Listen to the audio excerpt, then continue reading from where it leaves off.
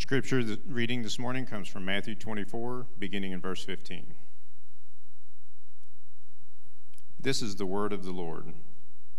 So when you see the abomination of desolation spoken of by the prophet Daniel standing in the holy place, let the reader understand. Then let those who are in Judea flee to the mountains. Let the one who is on the housetop not go down to take what is in his house. And let the one who is in the field not turn back to take his cloak. And alas, for women who are pregnant and for those who are nursing infants in those days. Pray that your flight may not be in winter or on a Sabbath, for then there will be great tribulation, such as has been from the beginning of the world until now, no, and never will be. And in those days, and if those days had not been cut short, no human being would be saved. But for the sake of the elect, those days will be cut short. Then if anyone says to you, "Look, here is the Christ," or "There he is," do not believe it. For false Christs and false prophets will arise and perform great signs and wonders, so as to lead astray, if possible, even the elect. See, I have told you beforehand. So, if they say to you, "Look, he is in the wilderness," do not go out. If they say, "Look, he is in the inner rooms," do not believe it. For as the lightning comes from the east and shines as far as the west, so will the coming of the Son of Man. Wherever the corpse is, there the vultures will gather. Immediately after the tribulation of those days, the sun will be darkened, and the moon will not give its light, and the stars will fall from heaven, and the powers of the heavens will be shaken. Then will appear in heaven the sign of the Son of Man, and then all the tribes of the earth will mourn. And they will see the Son of Man coming on the clouds of heaven with the power and great glory. And he will send out his angels with a loud trumpet call, and they will gather his elect from the four winds, from one end of heaven to the other. From the fig tree, learn its lesson. As soon as its branches become tender and puts out its leaves, you know that summer is near. So also, when you see all these things, you know that he is near, at the very gates. Truly, I say to you, this generation will not pass away until all these things take place. Heaven and earth will pass away, but my words will not pass away. May God bless the reading of his word.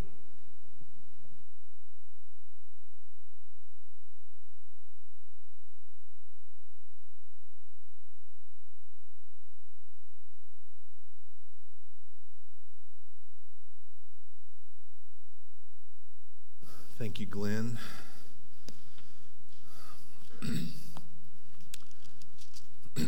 Well, from the earliest time of our lives, we've had to learn what it means to wait, haven't we? We're always learning lessons. Even as children, we're always waiting, right? You have to wait till dinner before you can have more chocolate milk. You have to wait till dinner till you have dessert. Those are constants in our home, but you may remember, even as a child, the waiting for Christmas morning. I remember walking down the stairs just hoping maybe my parents were wrong and it was today. And I would look and see no presents were under the tree, and I would have to wait some more, if you will. Later in life, for those of you who are married now, you might remember that period of time of engagement and the waiting for that marriage and that wedding day and all that comes with it. You had to wait. Others, or after that, you think about the waiting process of children. You're waiting, are we pregnant? And if we are, then we've got 9 months and all that anticipation. Even if you haven't been married or had children, you experience this, maybe waiting for a call back on a job you've applied for, or maybe you went in to get a medical exam and you're anxiously waiting for results. We've all had that experience, right? And after some time, sometimes if the waiting is too long, what happens? Well, we lose patience, right? We lose patience, and when we lose patience, we often lose interest, and maybe we lose hope. Oh, I haven't heard anything, so I guess it's not going to happen, right? We've all been there, regardless if we're children or we're adults. And so we are worried sometimes that as we're waiting, are we waiting just to have our hearts be disappointed? Well, it's true in this life that we will have our hearts disappointed. There will be things that we're waiting for, and we've all experienced, and they never come, right? There's times that we have our whole heart set on something, and it doesn't come about. Well, here in the Scriptures, we're reminded, though, that as Christians, we have a hope that will not disappoint. We are waiting for something, the blessed hope, in fact, the Scripture is saying. We are waiting for the appearing of our great God and Savior Jesus Christ, and we are told that the waiting, the patience, endurance will not end in shame. It will not end in disappointment. Nevertheless, we've been waiting for a long time, haven't we? We've been waiting for each of us, our entire lives, but we're waiting as other Christians have waited and waited and waited. And now we are 2,000 years waiting for this hope to be realized. And it would be tempting to say, yeah, this isn't happening. We've waited long enough, and have our hope dissipate, right? To lose interest, to lose hope that this is ever going to happen. This is why the Apostle Peter writes to the churches of Galatia and modern-day Turkey, and he writes by way of reminder in 2 Peter 3, and he tells them, you need to remember the predictions of the holy prophets. You need to remember the commandments of our Lord, which have come through the apostles concerning this promise of his coming. And he reminds them, didn't Jesus tell you that in the latter days, scoffers will come and say, where is the promise? They were already like, all right, it's been long enough. It's been a few decades. Where are you at, Jesus? And here we are 2 millennia later. Scoffers are going to come and say, where is the promise of his coming? But Peter reminds us and says, hey, the Lord is not slow in keeping his promises, but he's patient to you, to us, to his church, to his elect, not willing that any would perish, but that all would reach repentance. Peter reminds us that the Lord is still doing a work of saving his people throughout the whole world, and until that is done, persevere. Don't lose hope. Don't buy into the scoffing. And so it's tempting for us, isn't it? It's tempting for us, I think, to look at the promises of Christ, the promises of his second coming, and to lose hope that this will ever come about. In fact, I don't think we even talk about the second coming often anymore. We're maybe allergic to over-talk of the second coming, and so we now do no talk of the second coming. And so for this reason, I'm glad the Lord has us in Matthew 24 and 25, and this morning, I want to put before us 4 reasons why we must eagerly anticipate our blessed hope. What is that blessed hope? It's the appearing of our great God and Savior, Jesus Christ. And so, first of all, we must eagerly anticipate the second coming, because the trouble of this world will be severe. The trouble of this world will be severe. Brothers and sisters, our ultimate hope must not be put in a world that is passing away. And this is what we will do if we do not look forward to the blessed hope. If we aren't looking forward to the return of Christ, guess where you'll put your hope? You'll put your hope in the things of this world. And Jesus has told us time and time again, those things have disappointment already built in. They're temporary. They fade. Even the moth come in and destroy.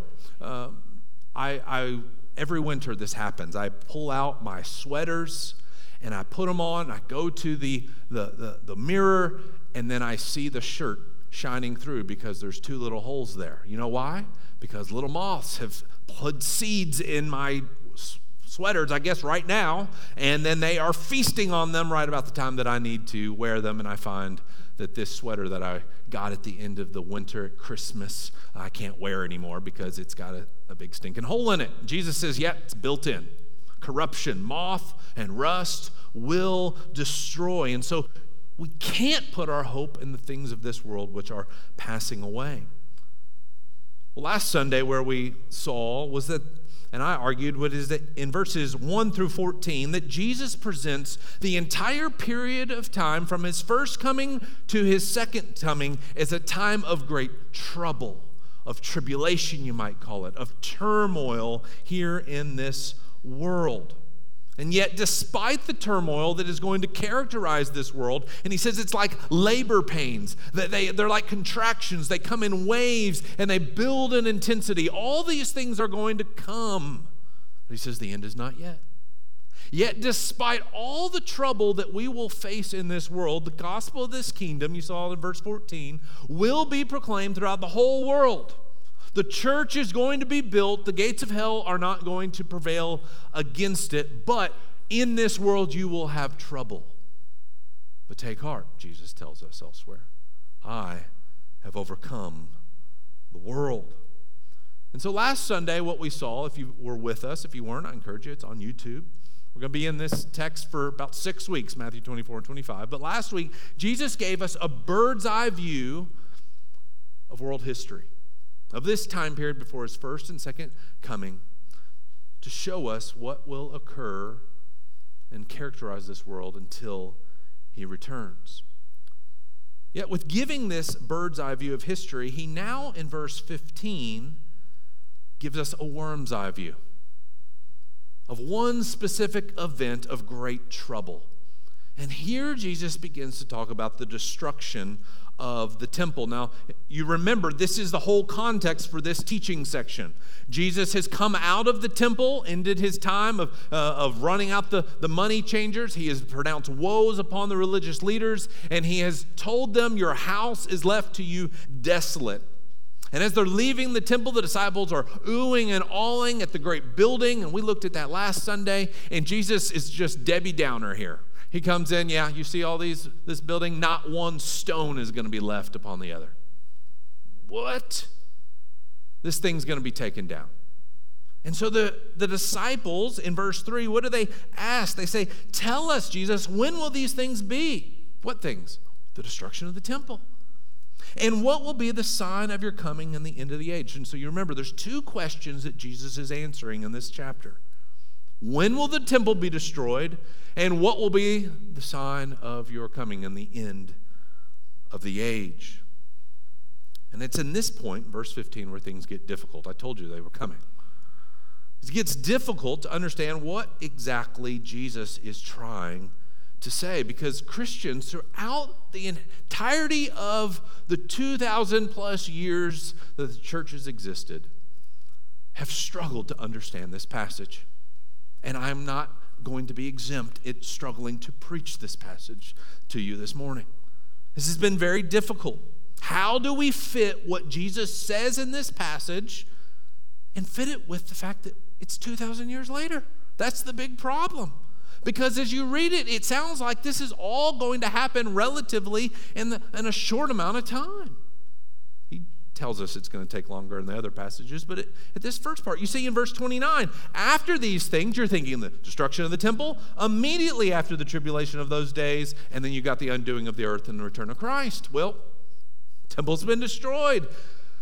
That's a very generous interpretation of immediately, right? What do we do with that? Or this generation will not pass away until all these things take place. Well, guess what? The disciples are all dead. That generation has passed. No one's alive. So how do we handle these texts? Well, some have been shaken by these things. This has been one of those, you might say, problem passages, unapologetic. And some have been shaken and they say, Jesus just was wrong.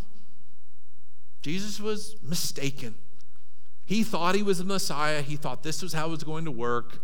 And he's just like all the other frauds we've seen. They thought there was going to be this great battle. They die. They promise they're coming back, and they never do. He's just like all the rest. They're scoffers, if you will. Where is the promise of his coming? Come on, guys. I sat in a college class at the University of Kentucky, and that was exactly what one of the professors was doing. And Christians keep saying, oh, he's coming back. Well, it's been 2,000 years. He's not coming back. They're scoffers.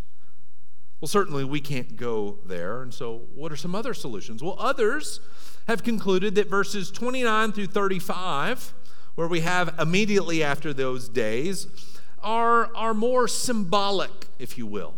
The language is apocalyptic. That's the theological term, if you will, to describe in symbolic terms the coming of Jesus in judgment through the Roman Empire. And so this isn't talking about, some would say, the second coming, but this is Rome ransacking Jerusalem. And some of you might think, well, that sounds crazy. It's plausible. You think about the book of Revelation, uses lots of apocalyptic, symbolic language, and some think maybe that's what Jesus is doing here to just describe what it will be on that great, terrible day of judgment. You actually see Isaiah talk like this when Babylon will come and destroy Israel. It uses very similar language, and they're just saying it's picking up Old Testament verbiage to signal you're going down. That's basically what some people say. So you don't have the return of Christ in this text. We're awaiting him later, and they would say that comes in verse 36. Then there's others that want to say, no. When Jesus talks about here the temple, he's not talking about the temple of his day. He's talking about a future temple. And so you see what one group says, no, we're keeping it in the historical context of the temple now or in Jesus' time. And then there's others, and I would say this is been popularized probably by, if you've read the Left Behind series, those who would be of that persuasion are saying, no, this is in the future, a future event that's going to take place where the Antichrist is going to set himself up in the temple, and since there's no temple, we're awaiting this temple to be built. Again, not implausible. Many Christians have held these views, trying to figure out how do we fit this with our experience. Well, just full disclosure, I don't find any of these solutions satisfying on my side. And I'm not like coming up with some random view. There's others, and I'm going to present a different view, who want to have our cake and eat it too. We want to say, yeah, Jesus is talking about the temple right in front of him, but he's doing it in such a way that it anticipates the end of the age. Okay? So I'm going to try to help us see that. And here's my encouragement to you. Be good Bereans. And this is one of the things where we would categorize these elements in the third tier of doctrine where, hey, Christians are just going to have good disagreement, and it's okay. It's okay. We all are going, and even the things I'm going to bring you, even if you don't think, I don't see how that fits, that's okay. The overall thrust is still the same, okay? So I told you I would tell you when things are fighting matters and when things are not. This is not one of them. But I'm happy to talk afterwards, all right? So there's my little disclaimer. Let's get in. And what I think is happening here is that Jesus is talking about the temple. I don't think there's any way to get around it. That's the context. The disciples are pointing at these things. Jesus says, do you see these buildings? They're not going to stand. Okay, Jesus, when's this going to happen? I don't think you can just say, oh, he's talking about some other temple in the future that they have no idea about. I think you have to be rooted in this immediate context. However, as Jesus talks here about this abomination of desolation, the destruction of the temple, which will occur in AD 70, this catastrophe that is going to happen, I think, looks forward to a great time of trouble that will ultimately come upon the people of God at the end of the age. So are you rightly confused now? You rightly just like, what in the world is going on? Well, let me try to unravel it as clearly as I can. Jesus has been presented to us as the great prophet. He's greater than Moses. He's greater than Elijah. He's greater than Jeremiah. And here, just as he's pronounced woes upon Jerusalem and the people just like a prophet, so I think he's still giving us prophetic word here. He's being presented as a prophet, the great prophet who was to come. And we're given a hint here in verse 15 that there's more than meets the eye with what he's saying. Look in verse 15. He says, so when you see the abomination of desolation spoken of by the prophet Daniel standing in the holy place, let the reader understand. Did you catch that little side comment? That's not in Daniel. let the reader understand. That's a side comment that either Matthew is putting here or Jesus said, okay? Let the reader understand. Whenever you hear, let the reader understand, or let him who has ears, let him hear, or let him who has eyes, let him see, that's an invitation that there's more than meets the eye. I'm inviting you to think more deeply about this. And Jesus is pointing us back to the book of Daniel. Now, I don't have time to preach the whole book of Daniel to you this morning, so you're just going to have to trust me. And these might be things of debate as well.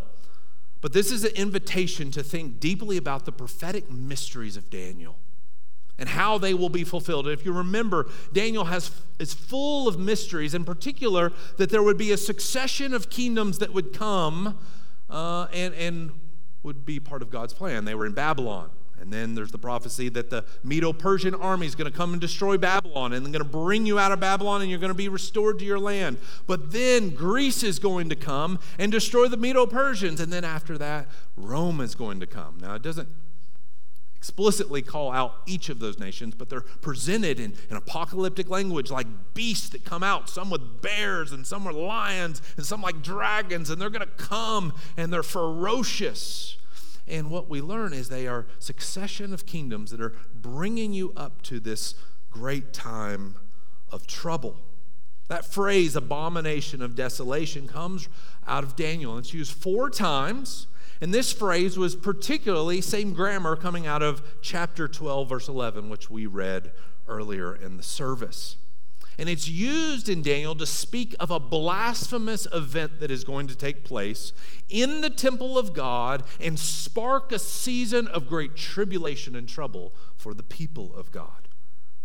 Now, what's very interesting is that this initial abomination of desolations was fulfilled in 167 BC. If you've studied Daniel, everybody mentions Antiochus Epiphanes IV, who came in and he slaughtered pigs in the temple and he offered sacrifices to Zeus. And then he broke out a great persecution against the Jewish people.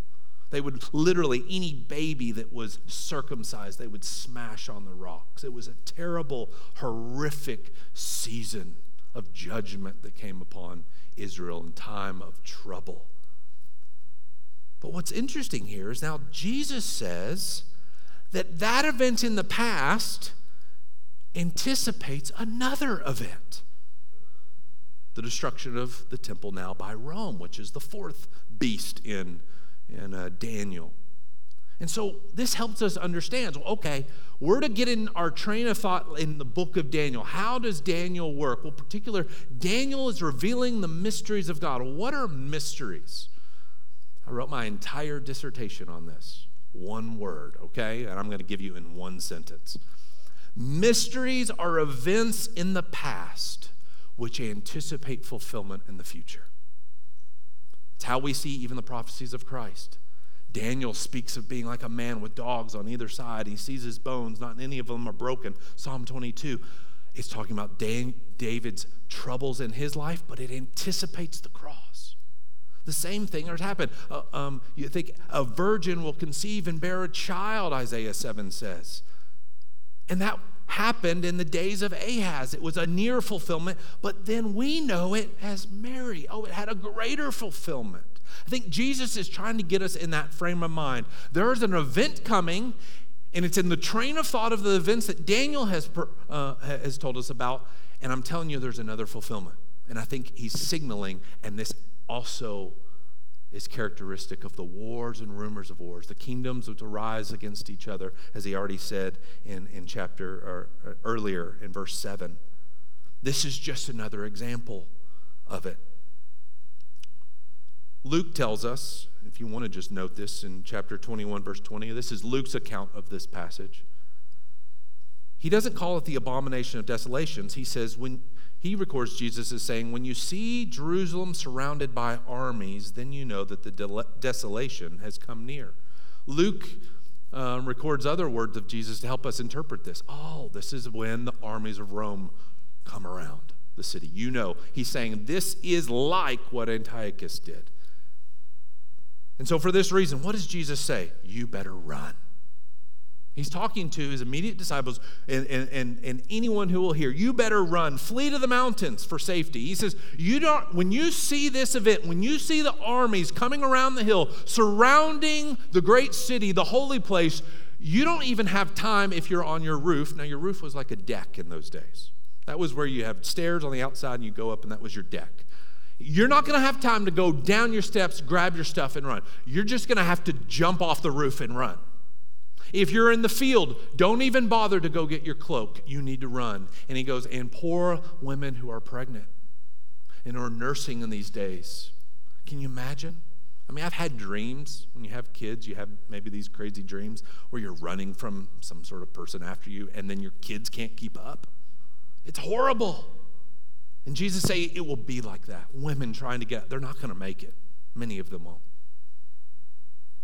And he also says, he's talking in Jewish terms here because this would have affected them, and pray it's not winter or on a Sabbath. Of course, you don't want it to be winter. Winter makes it harder. Sabbath, many people's conscience, we can't run. We want to honor the Lord. It's the Sabbath, and they're going to feel conflicted. And Jesus says, you better pray it's not on the Sabbath. Jesus says it's going to be horrible. And then Jesus says something head-scratching. Verse 21, then there will be great tribulation, such as not been from the beginning of the world until now, no, and never will be. And if those days had not been cut short, no human being would be saved. But for the sake of the elect, those days will be cut short. This is where it gets tricky. Okay, Jesus, it seems like you're talking about the temple and all these, and then all of a sudden this is a global catastrophe. Do you see the change? This is apparently going to be so bad that no human is even going to live through this if the days weren't cut short. And that's where you have the problem. Is he talking about the temple now, or is this some future event? I think just like the prophets of old, you find them moving almost seamlessly about near fulfillments and far fulfillments. And if you just read Isaiah, Jeremiah, Ezekiel, they do it all the time. I think Jesus is doing something very similar. And so it seems that now that Jesus is referring to AD 70, and this event also looks forward to an even more terrible trouble to come. Another example of this, just Sodom and Gomorrah. Throughout Scripture, Sodom and Gomorrah is a pattern, an example of the great day of judgment to come. It was a local manifestation that, you look at Jude. Jude looks back and talks about it'll be like that. Even Revelation begins to fire and sulfur. All these things, well, Sodom was an example of that. And so these prior judgments anticipate the climactic judgment. That's how I think the judgments work. Some people say, is COVID a judgment of God? Everything's a beginning judgment, if you will. Death, all suffering, the groanings of this world, hurricanes, tornadoes, all this, in some sense, are anticipatory of the undoing of creation. Everything is, including the destruction of the temple. There's going to be horrific wars. And this is going to fulfill Jesus' purposes until he comes. And so, for this reason, brothers and sisters, we need to be eager, anticipating Christ's return, because the trouble of this world is going to be severe. And other Christians have experienced this. I think about those Christians in Iran when Muslims are coming in, the terrorists are coming in, and they are marking Christian homes, and where are they fleeing? To the mountains. Same things are happening. The same things happen in North Korea. Same things happen for the church in China, and they're hiding. And when the armies come, you got to flee. We haven't had to experience that. But most Christians throughout history have had moments like this. It will be a severe time where the people of God are always on the run. Not only that, we need to be anticipatory of Christ coming, because the spirit of Antichrist will be strong. We're going to continue in this text. Jesus says things are going to get bad. That's what Jesus is saying. And the result is there will be false Christs and false prophets that arise. Jesus already said that, right? Again, this is an example of what he said in verses 1 through 14, where there will be false Christ leading many astray, verse 5. And then there will be false prophets, verse 11. Well, now he just couples it. He says, then if anyone says to you, look, here's the Christ, or there he is, do not believe it. Why? There's going to be people who say, I'm the Savior to solve this situation. And some are even going to, in some sense, claim to be the Messiah, the long-awaited one. And this was true leading up to the events of AD 70. I mentioned one of them where some zealots came in and took over the temple and made it like their base of operations to fight the Romans. They weren't the Savior. They were the instigator of the Romans coming in and destroying them. Jesus says, don't believe these people. They're going to come. And it's going to be true throughout the whole age. I brought us to, David Koresh in Waco. This is exactly what he said. There's going to be a great war, and we're going to fight this war. And then right before it's all over, God's going to show that I'm the Messiah. And so people are saying, there he is out in the desert, in that compound. And people believed it. And it's happening all over the world. It's been happening all over the time. I want you to see that Paul anticipates this in the future. Go to 2 Thessalonians chapter 2. We're going to be flipping around a little bit today. Because I want you to see that the apostles also interpret this. I think this is why there is a future dynamic. But Paul is almost verbatim borrowing the structure of Matthew 24 here.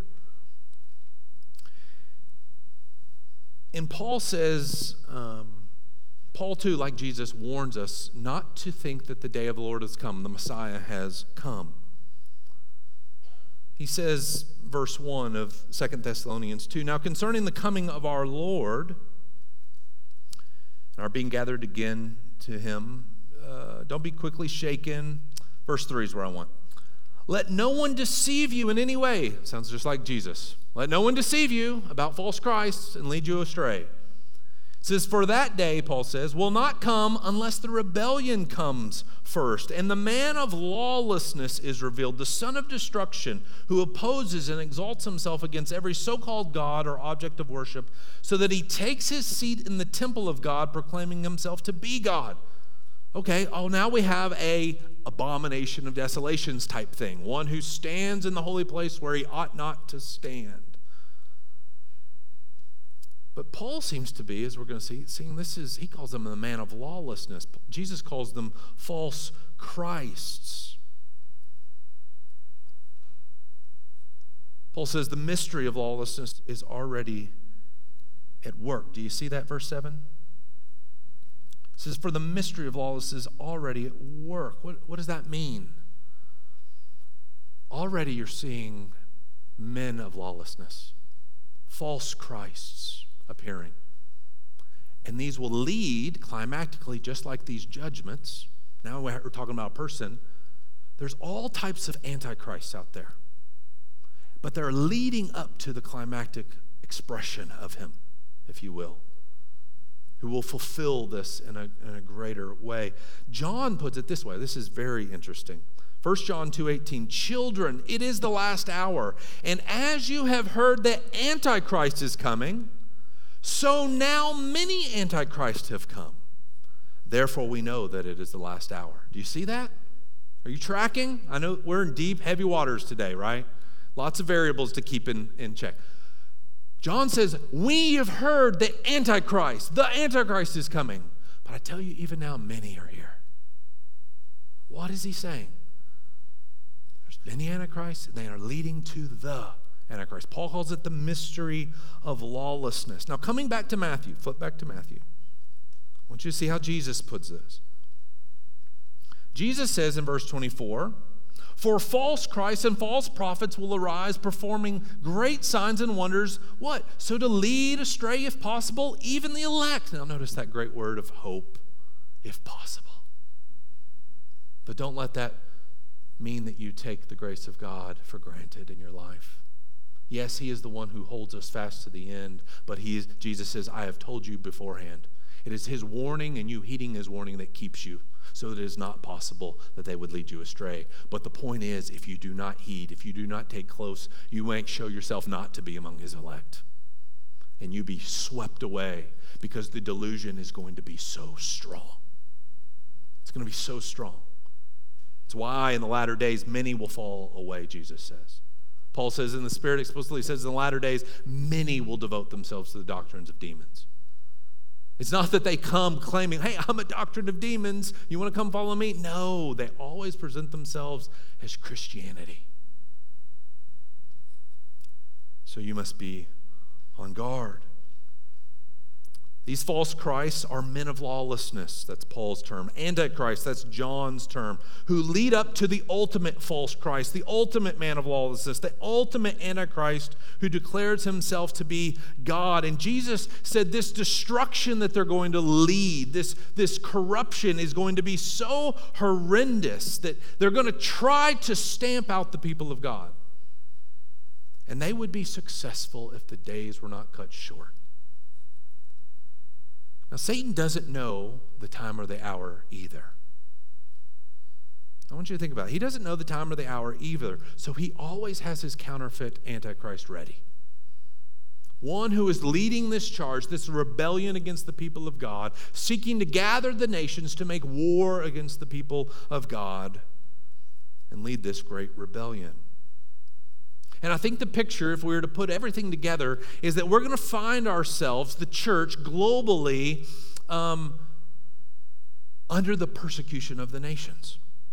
It's going to deceive the nations to make war on the saints. That's what the beast does in Revelation. The beast is another Antichrist who represents the world. And I think the picture is, it's interesting at the end of Revelation, you know what song they sing? When deliverance comes, the song of Moses. Why?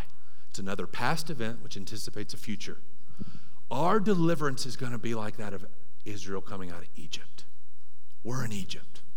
Every Christian around the globe is in Egypt. And we're going to be running from Pharaoh. And it's going to look hopeless. We're going to be on the edge of the Red Sea, and we're going to turn, and you're going to look at your pastors and say, hey, guys, this isn't working out well. Where you've been leading us, it was a lot better when we had meat pots. And you're going to be looking back to your old life. This stinks. Christianity stinks. I have more trouble now than before I was a Christian, and you're forgetting all the graces and the mercies, and you're looking, and you're complaining, and it's going to look like I have led you out into the wilderness to die. But at the last moment, the Shekinah glory of the Lord is going to appear. It's going to usher in and block them. And it won't be the seas that part, it's going to be the sky that parts. And we're going to walk right through as the sky comes crashing down on God's enemies. This is why Jesus says, when I come, it's going to be evident. So if they say, here he is, and it's going to be persuasive at times. There he is. Look, he's out in the wilderness. He says, do not go. Verse 27, for as the lightning comes from the east and shines as far as the west, so will be the coming of the Son of Man. What's Jesus saying? Everyone can see lightning. You're not going to be like, oh, he's somewhere in the eastern part of the world. We've got to go make a homage to go meet the Messiah. No. It's going to be evident. But notice what he says at the end. Wherever the corpse is, there the vultures will gather. There's a word of judgment here, and I want you to see Revelation expounds upon that. Go to Revelation 19. Revelation 19, verse 19.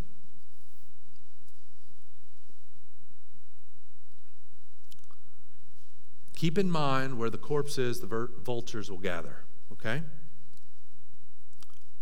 And try to keep all the little names and stuff in view here. Revelation, last book of the Bible, almost the end of the book. Revelation 19, verse 19. John says, and I saw the beast, there's the Antichrist, and the kings of the earth with their armies gathered to make war against him who is seated on the horse and against his army. Who's the one seated on the horse and his army? Jesus is the one seated on the horse. Who's his army? Well, I'm in the Lord's army, right? We've sung it as kids, right? And the beast was captured, and with it the false prophet. Christ called him false Christ and false prophet. Here it is.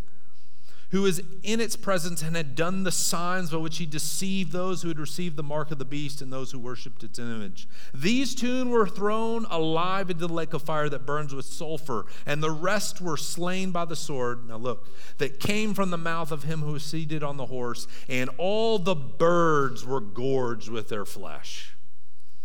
Where the corpse is, the vultures gather. Do you see that? That's how it's going to end. You aren't going to miss it. You're either part of the Lord's army or you are the meal for the vultures. That's how it's going to end. And so, brothers and sisters, we cannot lose heart, can we? We cannot lose interest in the coming of Christ, but must eagerly await his return, because the trouble of this world will be severe and the spirit of Antichrist will be strong. But here's good news. The deliverance of Christ will be glorious. And this is less technical. Jesus says that immediately after the tribulation of those days, verse 29, we're back in Matthew 24, 29. Okay, if we've got this sense of, the tribulation that characterizes this age, those days, which right now have lasted 2,000 years, immediately after this is done, now we get to the undoing of the earth. The sun will be darkened, the moon will not give its light, and the stars will fall from heaven, and the powers of the heavens will be shaken. Then will appear in heaven the sign of the Son of Man. There's their second answer. The second question. When will these things be, and what will be the sign of your coming? When the heavens start falling apart, and you see me in the sky like lightning. And all the tribes of the earth will mourn. Why? Because the day of judgment has come. And they will see the Son of Man coming on the clouds of heaven with power and great glory, and he will send out his angels with a loud trumpet. I don't know how it'll go. A loud trumpet call, and they will gather his elect from the four winds. There it is, the parting of the Red Sea. It'll be the parting of the winds. Calling his elect up from one end of heaven to the other. A far greater exodus to come. Far greater exodus. While the church is on the run with nowhere to hide, and it does feel like, I was talking with somebody just the other day, just some of the troubles that we're even experiencing in our own country, the increase in lawlessness, just kind of where would you go that this isn't happening? And as wise brother said, there's nowhere else left to go. It's getting that way. I think that can be, there's nowhere left for Christians to hide. And it's going to look like we're weak. It does look like we're weak. We are, aren't we? It's going to look like the church is about to lose, just like it looked like Jesus lost on the cross. But that moment of greatest suffering will be our greatest victory. Not because it's ours, because it is in the Lord's hands, right? And so like Daniel, who anticipated Jesus coming with the clouds, as Luke said, as he went up in the clouds, so he will return. All the peoples of the earth will see him, and those who aren't in Christ will know they're doomed. But for us, we'll be raptured up, right? That's what he's talking about there in verse 31. Paul says the same thing in 1 Thessalonians 4. At the sound of the trumpet of God, the dead in Christ will rise first, then we who are alive will join them in the air. Paul just expands upon that a little bit. 1 Corinthians 15, he talks about it in resurrection terms. At the last trumpet will be changed with the twinkling of an eye. The dead will be raised imperishable, and death will be no more for us. Amen? Notice it's interesting if you look at Matthew 24 in this text, 1 Thessalonians 4, and 1 Corinthians 15. Guess what you'll find?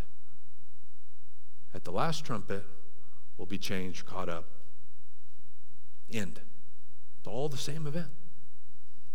At least that's how I read it. And so, church, don't lose hope in Christ's coming.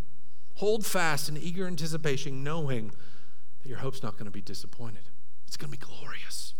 It's going to be glorious. And then finally, and this is where we'll close, Jesus concludes here with a mini parable, just a mini parable, about a fig tree. And he says, just as a fig tree begins to produce its leaves, becomes tender, and it begins to produce its leaves, they would have known, summer's near. That's, I guess, when figs bore their fruit. And Jesus says, so it will be with the coming of the Son of Man.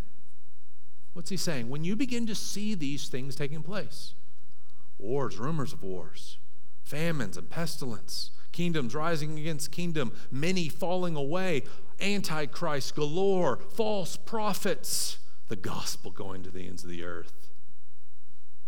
No, these aren't the end, but they are the signs that I am near.